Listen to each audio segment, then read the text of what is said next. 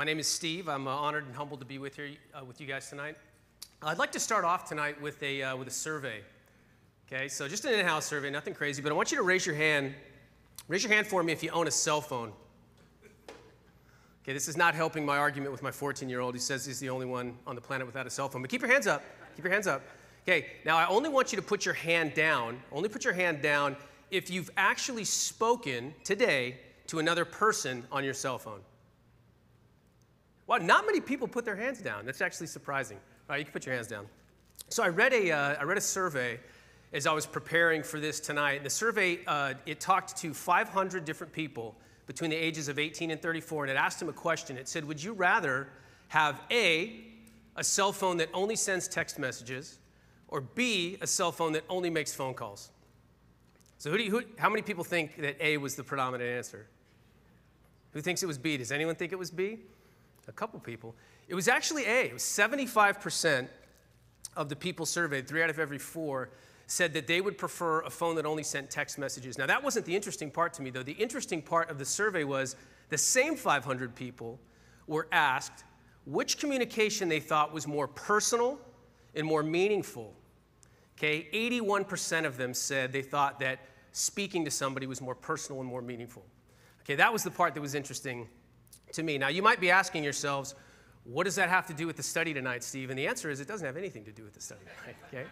I thought it was interesting, but I guess it does have one thing to do with the study tonight. I would not be here talking tonight if it wasn't for a phone call that I received. I got a phone call. My phone rang the other day in my pocket. I pulled it out. I was so happy, like, someone's calling me. It's not a robocaller. And you know who it was? It was Francel. Okay, and I answered my phone, and I was like, hey, Francel. Francel has called me, I think, once in my whole life. Okay, so I was like, man, this must be a big thing. So I start talking to Francel, and he's kind of going through the pleasantries, and then he says, hey, Steve, what would you think about maybe doing some teaching for us on Wednesday nights? And I said, well, yeah, okay, I think I could probably do that. I'm honored you would ask. I think I could maybe do that. And then he started honing in. Francel's pretty crafty, right? He starts honing in, and he says, what would you think about teaching out of the book of Matthew? And then I realized he was starting to be serious about this, and so I backed off a little bit, and I said, whoa, Francel, I'm not sure. I said, you're not going to ask me to teach all that hard stuff about murder and adultery and divorce. You're not asking me to do that, right? And he goes, no. I already tricked Chad into doing that last week. So I was happy that wasn't the case. He said, here's the thing, though, Steve. I'm only going to ask you to teach some of the easy stuff. The easy stuff like loving those that are your enemy. Okay, not swearing to God. I'm going to ask you to teach all of that stuff too. And I said, well, I'm going to need to pray pretty hard about that, Francel. And Francel could see I was starting to get a little nervous. And he said, well, I'll tell you what, Steve, take all the time that you need to prepare for this study. I'll help you. I just need you to have it by Wednesday night. So here I am. So my challenge to you this week, before we get started on the study, my challenge to you is sometime this week when you're going to communicate with somebody, and it's going to be personal or meaningful, I want you to call them. Call them instead of sending them a text, unless it's Francel, because if you call Francel, you might be up here next Wednesday. All right? Please bow your heads with me. Dear Heavenly Father, we're so thankful for these Wednesday night services. We're thankful, Lord, for the ability to walk away from the world in the middle of the week, away from the rigors of our jobs, away from the drama of our lives, away from the narrative of the enemy, and into this sanctuary, this oasis, Lord, that's separate and apart from this world, this room that's filled with fellow believers, immersed in your Holy Spirit, where we can gather and open your word, your inspired, inerrant, infallible word, your word that you breathed into existence, Lord, your word that is living and powerful and sharper than any two-edged sword, because we know that your word is the best discerner of the thoughts and the intents of our hearts.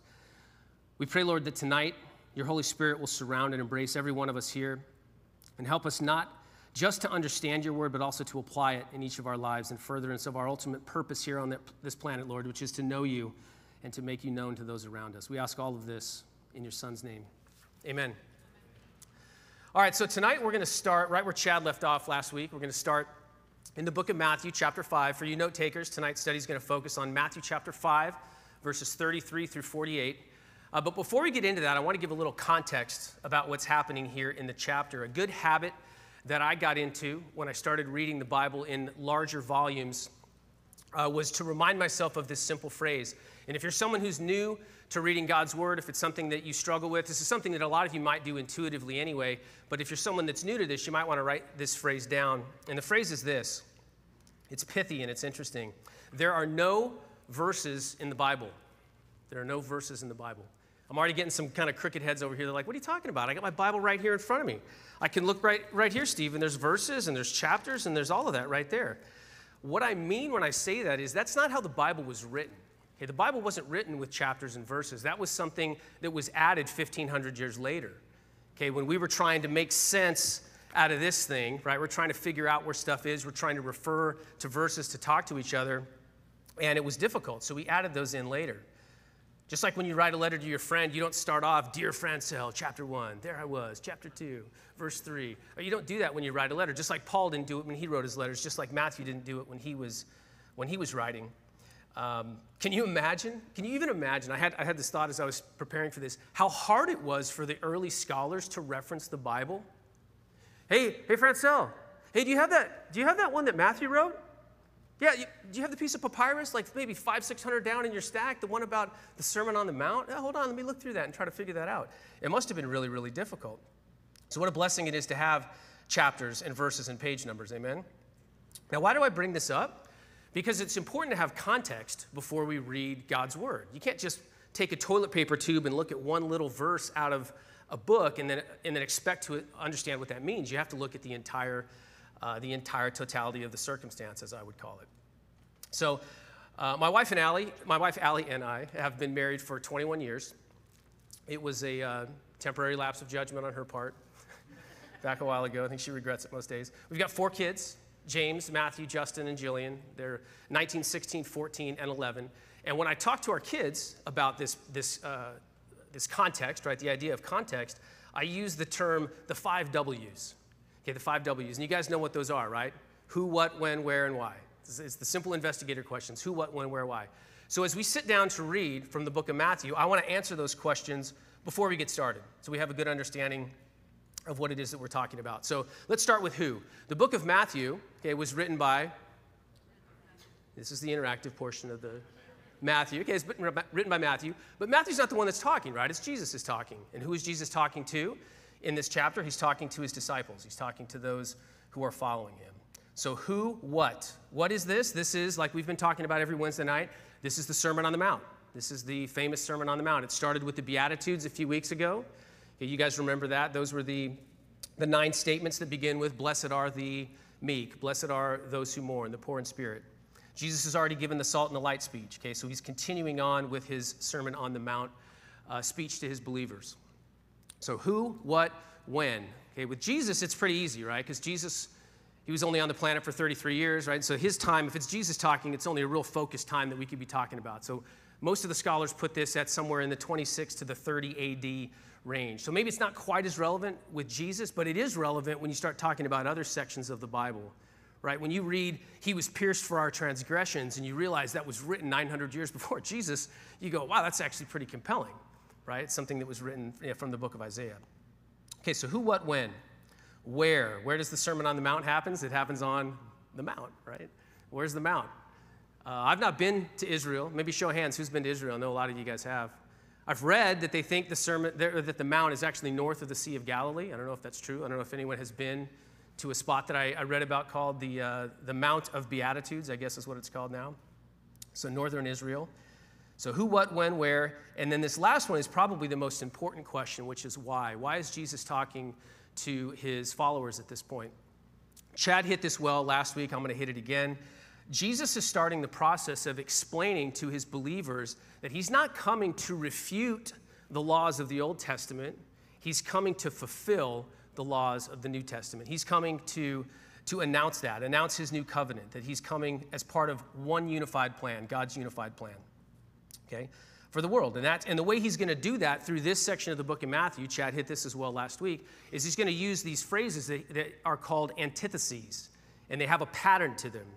They start with, you have heard that it was said, and then they're followed with Jesus dropping the hammer, but I say to you, and he lays out his piece of it, okay? Chad hit the first 3 of these last week regarding murder, adultery, and marriage and divorce. And I'm going to hit the last 3 tonight. So again, for you note takers, I'm going to break this study up into 3 sections. Sections 1, 2, and 3. 1 will be oaths, 2 will be eyes, and 3 will be enemies. So oaths, eyes, and enemies. I don't typically title my messages because I have not given a message before. So I'll just leave it at that. All right, so what is an oath? Section 1, oaths. This is going to focus on verses 33 through 37. So what is an oath? I went to the dictionary, which I don't know if you can even trust the dictionaries nowadays. Some of them you can. But I went to the dictionary. The dictionary lists an oath as a solemn attestation of the truth of one's words or the sincerity of one's intentions. A solemn promise. A solemn promise. So as I read that, I thought about, do you guys, this is going to date me because I'm an old guy. You guys remember that movie from the mid-90s, Jerry Maguire? You remember, right? Tom Cruise, he's the slick sports agent, and he has the epiphany in the beginning about, hey, they're doing it wrong at my place. They're unethical, and he writes a mission statement about how he's going to do it differently. He's going to be honest, and he loses all of his clients, right? His clients are running to the hills, and he's trying to keep all of his clients. And so there's a scene in the beginning where he sits down with the big quarterback, Cush, right? He's going to talk to Cush. He's trying to get Cush to stay with him. And he's talking to Cush's dad, and he's trying to get him to sign, right? The big decision is he going to stay with Jerry or is he going to go with the big firm? And he decides to stay with Jerry, and he reaches out his hand, right? And he shakes Jerry's hand, and he says, I don't do contracts, but I'll give you my word, and my word is stronger than oak, right? My word is stronger than oak. And Jerry believes him, right? Because he took an oath. He made an oath to him. So let's read what Jesus says about that. Matthew 5, chapter 33. Matthew 5, 33. Again, you have heard that it was said, okay, this is the beginning of the antitheses statement, right? Again, you have heard that it was said to those of old, you shall not swear falsely, but shall perform your oaths to the Lord. But I say to you, there's the second part, do not swear at all, neither by heaven, for it is God's throne, nor by the earth, for it is his footstool, nor by Jerusalem, for it is the city of the great king, nor shall you swear by your head, because you cannot make one hair white or black, but let your yes be yes, and your no be no. For whatever is more than that is from the evil one. So what is Jesus saying here? Is he saying here, don't make promises? No, that's not what he's saying. The phrases that Jesus is talking about, phrases maybe that you've heard, maybe phrases that you've said, he's talking about phrases like, I swear to God, right? I swear on my grandmother's grave. You're trying to convince somebody that the thing you're saying is true or that you're going to do the thing you're going to do, and they don't believe you. And you say, no, I'm going to do it, man. I swear to heaven. I swear to something like that. That is what Jesus is talking about. He's talking about those types of phrases where people take an item or a person or a concept that's important to them, and then they attach it to their ability to perform this claim. They say, I'm going to attach this thing to the sincerity of my claim. Jesus is making it clear that you shouldn't qualify your promises by attaching them to holy things. I'm going to put an asterisk next to holy. I'm going to go back to that in a minute. That you don't have any control over.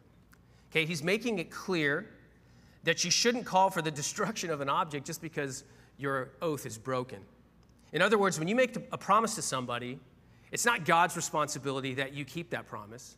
It's not your grandmother's grave's responsibility that you keep that promise. The balance of the earth doesn't rest on whether or not you keep your promise. It's your responsibility to keep your promise, right? It's my responsibility to keep my promise. You guys that were here on Sunday heard Pastor Ed talk. He talked about the difference between something being simplistic and something being simple, if you guys remember that. I like that. I say it a different way. I say the difference between being simple and being easy, okay? There's a difference between something being simple and something being easy. And that's exactly what Jesus does here. He goes, hey guys, this is really simple. Just let your yes be yes and let your no be no. Simple, right? But not easy. So what happens in the Jerry Maguire example? Well, we know what happens, right? He reneges on his word. Jerry is devastated. Clearly the dad in the story, his yes was not yes. But I thought about this as this was going on. I thought, could you imagine a world where that was actually the case, where people actually followed Jesus' teachings and let their yes be yes? Do you know how much less paperwork we'd have to sign? You guys want to buy this house? You got to sign this big stack of paperwork. No, I don't, man. I'm a Matthew 5:37 guy. I let my yes be yes. I know that I'm in an earthquake area. We're good. Tell the notary to go home. If you're a lover of the environment, okay, recycling cans is cool, but start pushing Matthew 5:37. Could save a rainforest by the end of the year. All right. Now, I know, I love this part. Okay, there are some clever folks out here, and I know I thought this, my brain thought of this, and I'm sure some people here have thought of it, some folks online have thought of this. They said, yeah, but Steve, Jesus was talking about holy things. Okay, he's talking about holy things. Of course I don't have control over heaven. I don't have control over earth. I don't have those things, right? So I can swear on things that I have control over. What about the things that I provide? Is that possible? Did Jesus address this? Oh, you bet he did. I'm going to move real quick to Matthew chapter 23. I'm just going to take a quick detour out of Matthew 5 because I just think this is so good. I'm going to read real quick from Matthew 23, verse 16, because guess what? The scribes and the Pharisees thought the same thing. They thought that they could skirt around the law. They thought they could take Jesus' word and they could twist it just a little bit. Here's what this is Jesus talking. This is one of those moments. If I had a DeLorean and 1.21 gigawatts and I could just go right back, right? You could pipe it into the thing and go right back and put on your little Pharisee outfit and just sit in the crowd and listen. I would be amazed to sit and listen to Jesus just thunder away at the scribes and the Pharisees like he does here in Matthew 23, verse 16. He says, "Woe to you, blind guides, who say, whoever swears by the temple, it is nothing, but whoever swears by the gold in the temple, he is obliged to perform it." Okay, in other words, you guys are saying like, look, Jesus, I get it. I'm not going to swear by the temple. I would never do that. But I'm going to swear by the gold that I put in there. And Jesus' response, he doesn't mince any words. "Fools and blind, for which is greater, the gold or the temple that sanctifies the gold?" And he goes on, he says, "And whoever swears by the altar, it is nothing, but whoever swears by the gift that is on it, he is obliged to perform it."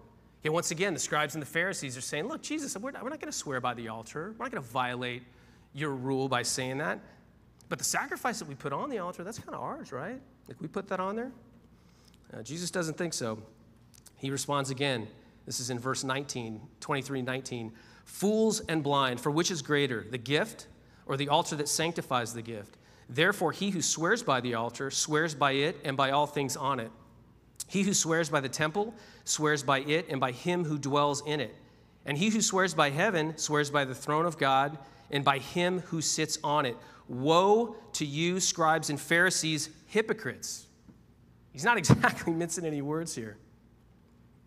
"Woe to you, scribes and Pharisees, hypocrites, for you pay tithe of mint, anise, and cumin, and have neglected the weightier matters of the law, justice, mercy, and faith. These you ought to have done without leaving the others undone." And then he hammers it home in verse 24. "Blind guides who strain out a gnat and swallow a camel." Wow. Okay? Redefining terms to fit our desires? I don't think so. But does any of this sound familiar? This happens every day around here. I remember when I think my son James, well, it's funny, when my kids found out I was teaching tonight, they're like, oh my gosh. They're like, Dad's going to have the microphone. He can say whatever he wants, okay? So I'm going to say it. So my son James was probably 5, 6 years old, and my son Matthew, who was a couple years younger than them, you guys, anyone have boys that fight? It happens once in a while, right? Boys fight still. And they're in the other room, and I hear the thing, and they come in, and Matthew's saying, Dad, James is kicking me. Make him stop. So we have the talk with James. James, you can't kick your brother. Okay, you can't hurt your brother. We can't have you doing that. Can you please stop? James says yes. We think we've made some progress, and they go away. And you guys know what happens, right? 5 minutes later, he's kicking him again. And they come back in, and I go, what is going on? James is still kicking me, Dad. He doesn't stop. I go, James, are you still kicking Matthew? He goes, Dad, I'm actually not kicking Matthew. Okay, I'm accelerating my foot at like a fast rate, and I'm impacting him kind of with my shin, like the upper part. It's not really kicking, right? I'm not swearing by the altar, Jesus. I'm just swearing by the gold that's on the altar. He's changing the terms in his mind like he thought he was justified with that. I'm not trying to bag on him. That's all of us, right? That's the world that we live in. You can't go in that bathroom. You're not a woman. Yes, I am. What are you talking about? That's how I define myself. Are you going to change reality to fit your feelings, right? Are you going to change your feelings to fit reality? I read the last verse too, and I couldn't help but let this one go. Where he says, blind guides who strain out a gnat and swallow a camel. I was at Home Depot the other day trying to buy light bulbs. You can't buy incandescent light bulbs anymore. Do you guys know this? It was August 1st So just a couple weeks ago, 3 weeks ago, they're banned. They're illegal. Like the one that Thomas Edison invented. You can't buy them anymore. They're illegal. So it's been legislated. The government has come down and said, we're not going to allow you guys to buy light bulbs anymore because they're just too dangerous. They're just too energy inefficient. If you're 16 years old and you're pregnant and you want to travel to another state and have an abortion, you can do that. That's fine. But you can't buy the light bulb. If that's not straining out a gnat to swallow a camel, I don't know what is. All right, so that's section 1. Moving on to section 2. So this is section 2, which is going to be verses 38 through 42. I titled this section Eyes because of the familiar eye for an eye, tooth for a tooth that we're all aware of. I know he talks about turn the other cheek later. My kid said, why didn't you title it Cheeks? I said, I didn't want people to get the wrong idea. So this section focuses on retaliation as it was outlined in the Old Testament, eye for an eye. It was a legal precedent, right, that was set back in Exodus and Leviticus and Deuteronomy to help settle disputes between individuals, to make things fair, right, to make things even. But you'll see quickly that Jesus raises the bar during this by cutting to the heart of the law, to the spirit of the law, not just the legalities in the letter of the law. So let's read from Matthew 5, verses 38 through 42. So Matthew 5, verse 38, you have heard that it was said, so this is another one of the antitheses. This is the fifth of 6 antitheses. You have heard that it was said, an eye for an eye and a tooth for a tooth. But I tell you not to resist an evil person. But whoever slaps you on your right cheek, turn the other cheek to him also. If anyone wants to sue you and take away your tunic, let him have your cloak also. And whoever compels you to go 1 mile, go with him 2. Give to him who asks you, and from him who wants to borrow from you, do not turn away.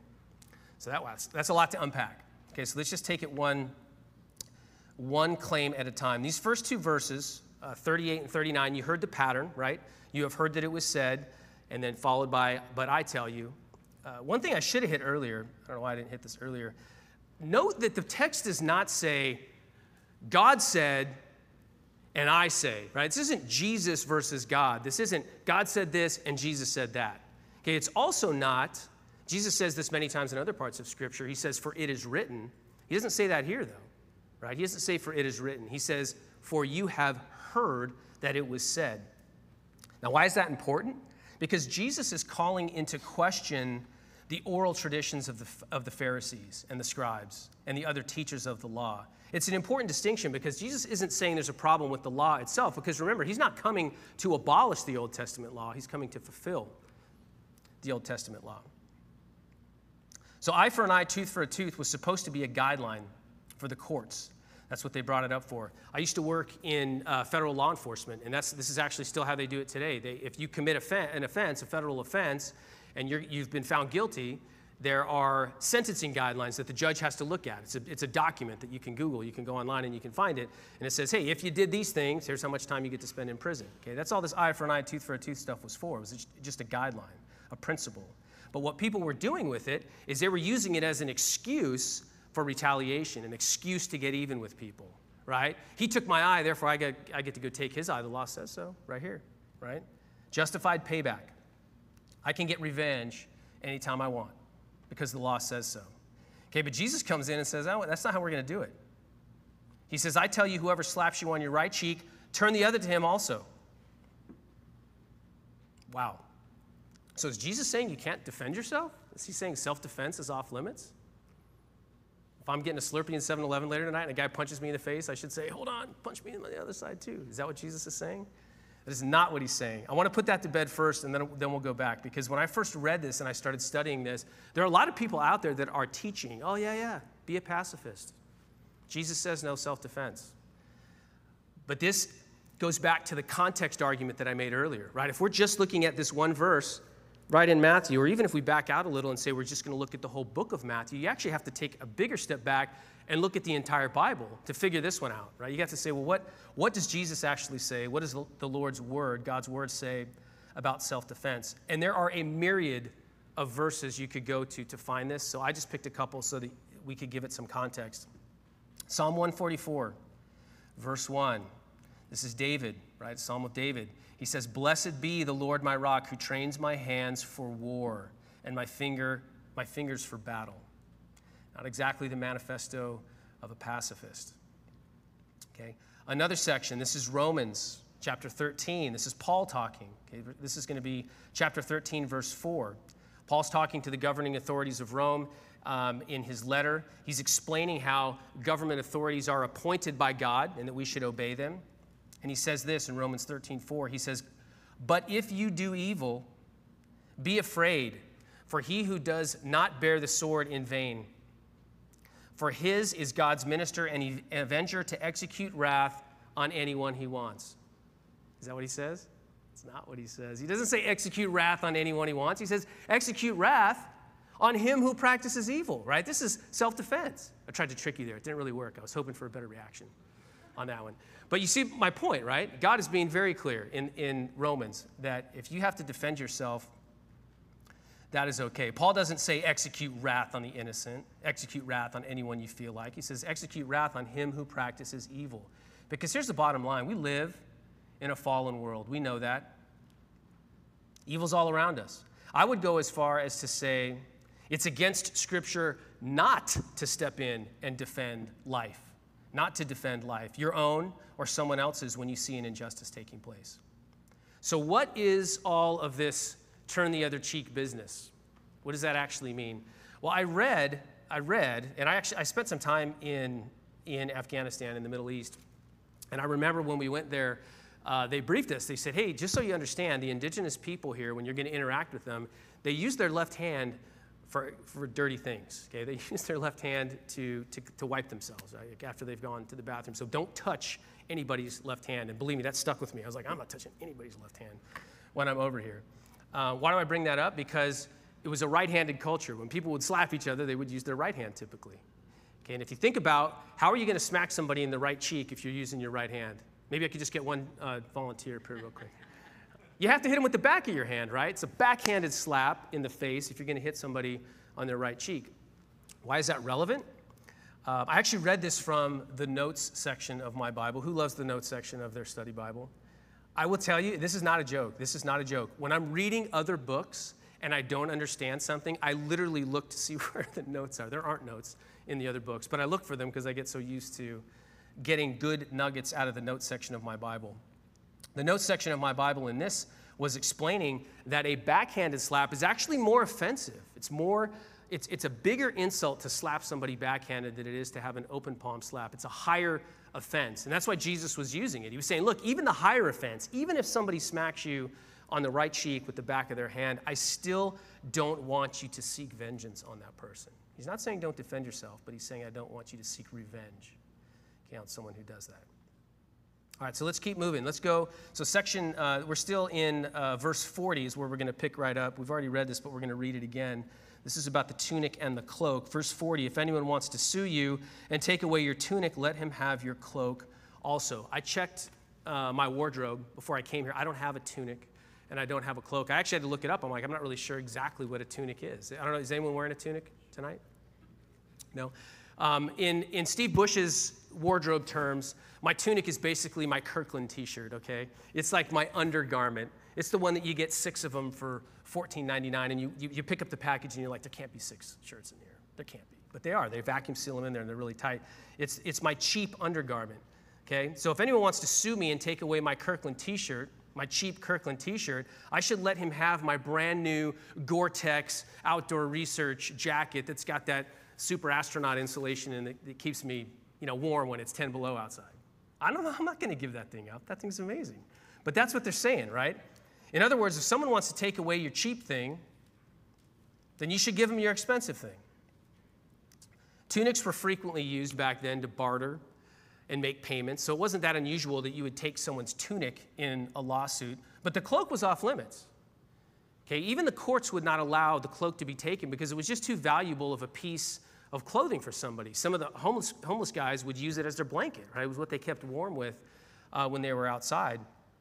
And so this is just Jesus raising the bar yet again to his disciples, saying, I want you to voluntarily give up something that is just that valuable.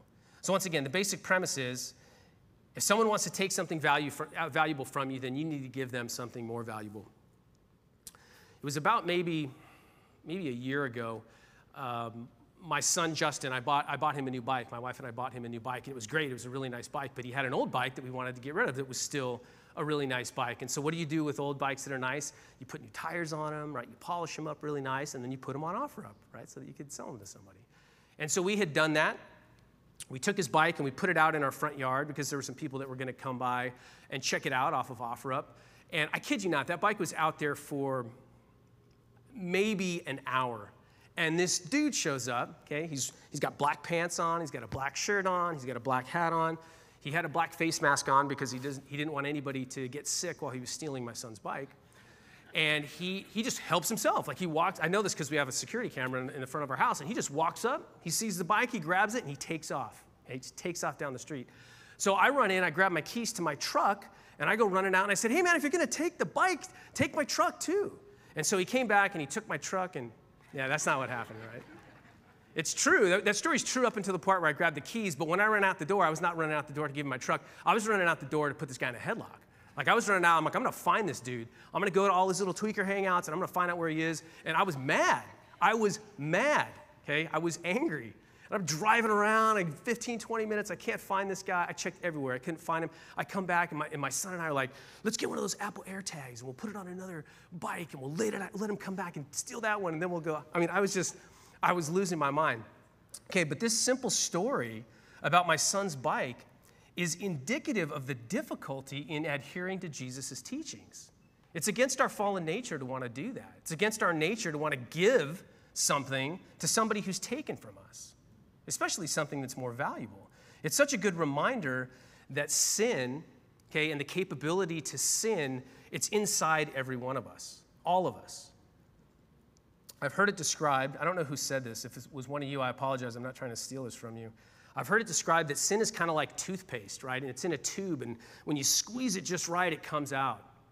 And when you squeeze it just right, it comes out, and it goes everywhere, right? And it makes a mess. And you can't put it back in. You can't hide it. This is why Jesus challenges his disciples here in Matthew chapter 5 to break the mold, right? Instead of justifying your retribution with an eye for an eye, give somebody something that's radical that they don't deserve, just like Christ did for each one of us. Amen? You guys, I went to college in New York. I had never been to New York before I went to college there. And everyone from New York could not believe that. They're like, how have you lived 18 years on this planet and you've never been to New York? The first thing they said I had to do was like, you have to go to Broadway. You got to go see a play. And so they took me to see a play called Les Miserables. Have you guys ever seen that play? Such a wonderful play. If you haven't seen it, you should go see it. The main character is a guy named Jean Valjean. He was a prisoner 24601, for those of you that have seen it. I don't know why I remember that. He just spent 19 years in prison, and he gets released. Okay, he gets released from prison. He goes and he tries to stay at one of the local inns, and they won't keep him. They kick him out. And so he finds a bench, and he just tries to fall asleep on the bench. The bench is outside of the bishop's house. Okay, and the bishop walks outside, and he sees him sleeping there, and he says, hey, man, why don't you come on inside? Come in the house. I got a warm bed for you. I got some bread for you. I got some wine for you. Brother, take a load off, okay? Come on in. And he treats him differently than he's ever been treated. But those of you that have seen it know what happens. In the middle of the night, Jean Valjean wakes up. He realizes the bishop isn't paying attention. He grabs a whole bunch of his silver, and he leaves. He steals it. He leaves in the middle of the night. The bishop, of course, wakes up. Jean Valjean is gone. The silver is gone.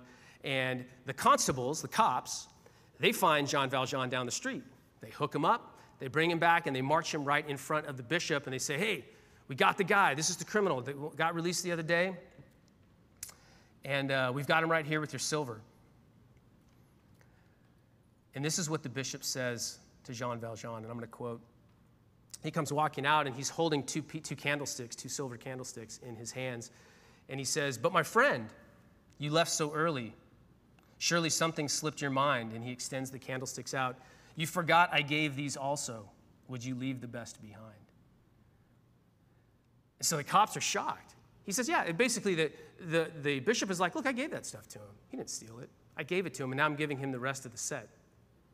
And the cops walk away. They're shocked. And then the bishop says this to Jean Valjean, and this is the part that ties right in with the scripture. He says, and remember this, my brother, see in this some higher plan. You must use this precious silver to become an honest man. By the witness of the martyrs, by the passion and the blood, capital P, capital B, God has raised you out of darkness. I have bought your soul for God. That's radical grace. I know it's fictitious, right? I know it's Broadway, but it's a great example. It's a great example that supports the scripture. All right, so section 2 finishes. There's two other verses left here in my section 2. And these last ones are, whoever compels you to go 1 mile, go with him 2. Give to him who asks for you, and from him who wants to borrow from you, do not turn away. So Jesus just continues to raise the bar, challenging his disciples to give more and serve more, especially for those in need. All right, now we're going to move to the hard section, right? This is the big one, loving your enemies. So this is going to be section 3. We've already done section 1, oaths. We've done section 2, eyes. Now we're going to hit section 3, which is enemies, verse 43 through 48. So we're going to start right here in verse 43. Once again, Jesus talking. You have heard that it was said, right? This is the 6th of 6 antitheses. You have heard that it was said, you shall love your neighbor and hate your enemy. But I say to you, love your enemies. Bless those who curse you. All right, Jesus, stop. No. Do good to those who hate you. All right, I've heard enough. And pray for those who spitefully use you and persecute you, that you may be sons of your Father in heaven. For he makes his sun rise on the evil and on the good. He sends rain on the just and the unjust. For if you love those who love you, what reward have you? Do not even the tax collectors do the same? And if you greet your brethren, only what do you do more than others? Do not even the tax collectors do so? Therefore, you shall be perfect just as your Father in heaven is perfect. All right, Jesus, now you've gone too far, right? Be perfect? I can't do that. I can't be perfect. Love my enemies? I certainly can't do that. Speaking of enemies, have any of you guys been to the DMV lately? If you work for the DMV, I'm so sorry. My son Matthew bought a car the other day, and we got a great deal on this car, right? It had a broken transmission, and the guy was asking a bunch of money. We bargained him way down. We got a really cheap price. My son James found a transmission. He fixed it. He made it work. And we thought we were feeling pretty good about ourselves because we got this nice car for a really small amount of money. But there was something I forgot to do. I didn't check the VIN, right? If you're buying a car, if you're going to buy a used car from a private party, go online, check the VIN beforehand, because there might be a mountain of fines waiting for you when you get to the DMV, okay? So what happened for us, I'm a AAA guy, right? I went to AAA, tried to do the transfer of title. AAA said, can't do it. You got to go to the DMV because there's a problem with the title. I said, oh, that's not good. So then I had to psych myself up for this to go to the DMV. I prayed. I'm like, God, I haven't been to the DMV in a long time. Can you please help me get through this, because this is going to be crazy. So I get there, I wait in the line. It's exactly what you think, right? It's 50 people long. I wait in line. I finally get in. They put me in the seat. I sit there and I wait till they call my number. I finally get up to the window. I walk up to the window, and there's this lady sitting there. This lady hates everyone, okay? She hates everyone. She hates me. She doesn't even know me, but she hates me. She's just angry at the world. And the last thing she wants to do is this transfer of title for me. And so I'm just like, oh my gosh. And I hand it across the thing through the little COVID barrier to her, and she starts reading it, and she's just like, she's on her laptop or on her desktop. She's like, oh geez, this is terrible. Oh, this is horrible. All right, I'm just thinking, I don't know what she sees, but this is going to be really bad. And she just starts. She's like, you shouldn't have done this with your car. I go, well, just to be clear, it's been my car for like a day. Okay, like I didn't do anything with this car beforehand. And she's like, oh, well, back in 2021, you did this, and then you did this, and hold on, I'm going to hit print. And she hits print, and the printer just starts going, right? And it's coming out, this big piece of paper, and she hands it to me, and I start looking at this, and the fines aren't that big, right? $50 here, $40 there, $26 there, but when there's like 40 of them, okay, $1,307, okay? $1,307 was the total at the bottom of this thing. I'm keeping my calm, but inside I'm mad, right? Inside I'm like, oh my gosh, are you kidding me right now? This is insane. And so I try to bargain with her, right? I go, is there anything we can do? Is there a form I can fill out? There's not. Okay, there's nothing you can do. You're going to pay this $1,300. And so then I said this, something reasonably close to this. I said, let me get this straight. Someone who doesn't even know me behaved inappropriately for years. They racked up a laundry list of offenses that they can't pay for themselves, And you want me to step in and write the check and take their due punishment in my place? Who would do something like that? And this is about when God's like, you know my right-handed culture in heaven, Steve, right? Like he's about, bam, right? I mean, he hit me as I'm sitting there at the window. I'm like, oh, and it's like this calmness comes over me. Not that I'm psyched about, I did have to pay $1,307. I was not excited about that at all. But this calmness kind of came over me, which is just like, okay, God, I get it. I get it. I get it. Because that's me. I think as I was getting the last few syllables out of my mouth is when that hit me. Jesus would do something like that. And he did. Okay? Not just for your laundry list, but for my laundry list, everyone's laundry list. So this final section of this is perfect. It's a perfect end to the 6 antitheses statements that Jesus is using to fulfill the law of Moses. And I just think it's wonderful. So as we kind of get near the end here, I want to go back a little bit, actually. I want to re-hit something. This is going to be from Matthew 5, 17 through 18. And the reason I want to bring this up is because this is the point, right? This is the whole point of this section of Scripture. So Matthew 5, verses 17 through 18. This is Jesus talking still. This was earlier. He says, "Do not think that I came to destroy the law or the prophets. I did not come to destroy, but to fulfill. For assuredly I say to you, till heaven and earth pass away, one jot or one tittle will by no means pass from the law until it is fulfilled." Okay, that's the point of this, right? Jesus didn't come to undo God's law. He came to fulfill God's law. And with each section of these 6 antitheses, okay, the ones that Chad went over last week, the ones that I've gone over today, the way I see it as I continue to read this is Jesus just continues to raise the bar. He just raises it higher and higher and higher and higher. The law says don't murder. I say be reconciled. Right? The law says don't commit adultery. I say be radically pure. This is Jesus, right? The law says a man can't divorce. I say be selfless in your marriage. The law says don't break your promises. I say be a truth teller, Jesus says. The law says eye for an eye. I say be a blessing to others. Okay, and then the last one, the law says hate your enemies. And Jesus says be like me. Be like Jesus.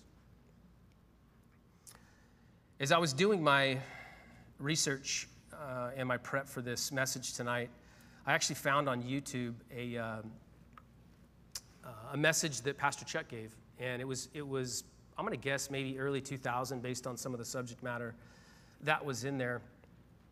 And I listened to it and it was fantastic. But he said something, I want to quote him at the end. He taught on this exact passage, actually. And this was his quote. He said, "If you interpret the law in such a way that you feel smug or self-righteous, then you're interpreting it wrong." And that stuck with me because I think that's what a lot of us do. That's what I do. I'll say it again. If you interpret the law in such a way that you feel smug and self-righteous, you're interpreting it wrong. In other words, if you read this section of Matthew and you think to yourself, I've got that. I can do that. I can love my enemies every time. I can let my yes be yes and let my no be no every time. When someone steals my son's bike, I'll give him my truck, right? Every time. I can pray for those who spitefully use me and persecute me, even at the DMV, every time. In fact, I can be perfect, just as my Father in heaven is perfect. It's laughable, right? It's hard to even say it, because as Pastor Chuck says, you're just wrong. You're just plain wrong.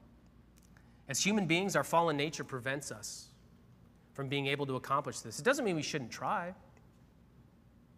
But if we could accomplish all of this on our own, it would negate our need for a Savior. But praise God that we have that Savior. And praise God that he will take our just punishment in our place. Praise God for sending his only Son down to this earth to become human and die on a cross, to pay the penalty for the long list of sins that we've committed, that I've committed. Because the Lord knows that the myth of the world pushing self-reliance is simply false. We can't do it on our own. None of us can. We can, and we must seek God's help. Amen? All right. Willie, I'm going to ask you to come back up here if you're still here. I think Willie was going to play a couple songs. I'm going to pray us out here, guys, before Willie comes up to play another couple songs. So if you guys would just bow your heads with me, please. Dear Heavenly Father, we thank you again for this time tonight. We thank you for the ability to encounter you. We thank you for your word. We thank you for its uncanny ability to convict us. We thank you for your word's capacity to discern the thoughts and intentions of our hearts. We thank you for working in our hearts to refine us. We pray, Lord, that your Holy Spirit will continue to come alongside of us, each and every one of us, and help us with the things that we cannot accomplish on our own, as we sometimes think we can. Thank you for the reminder, Lord, through tonight's study that we cannot rely on ourselves. We cannot rely on the advice of the world and the teachers of this world. We must rely on you, Lord. We must continue to seek you in all that we do, every day, every hour, every minute. We read these words in the book of Matthew when we're reminded, Lord, of our shortcomings, all of us. We're guilty, and there's no provision for us to save ourselves. Our only Savior is your Son, Jesus Christ, who gives us grace freely to those who seek him. We're so thankful tonight, Lord, for your ultimate plan, your plan that started with the law of Moses and was fulfilled by your Son. We're thankful for the new covenant with each of us and your plan to bring all of us to the end of ourselves and to the foot of the cross. We're humbled, Lord, beyond humbled by all of that. Continue to fill us, Lord. Continue to teach us. Continue to bless us. We ask all this in your Son's name. Amen.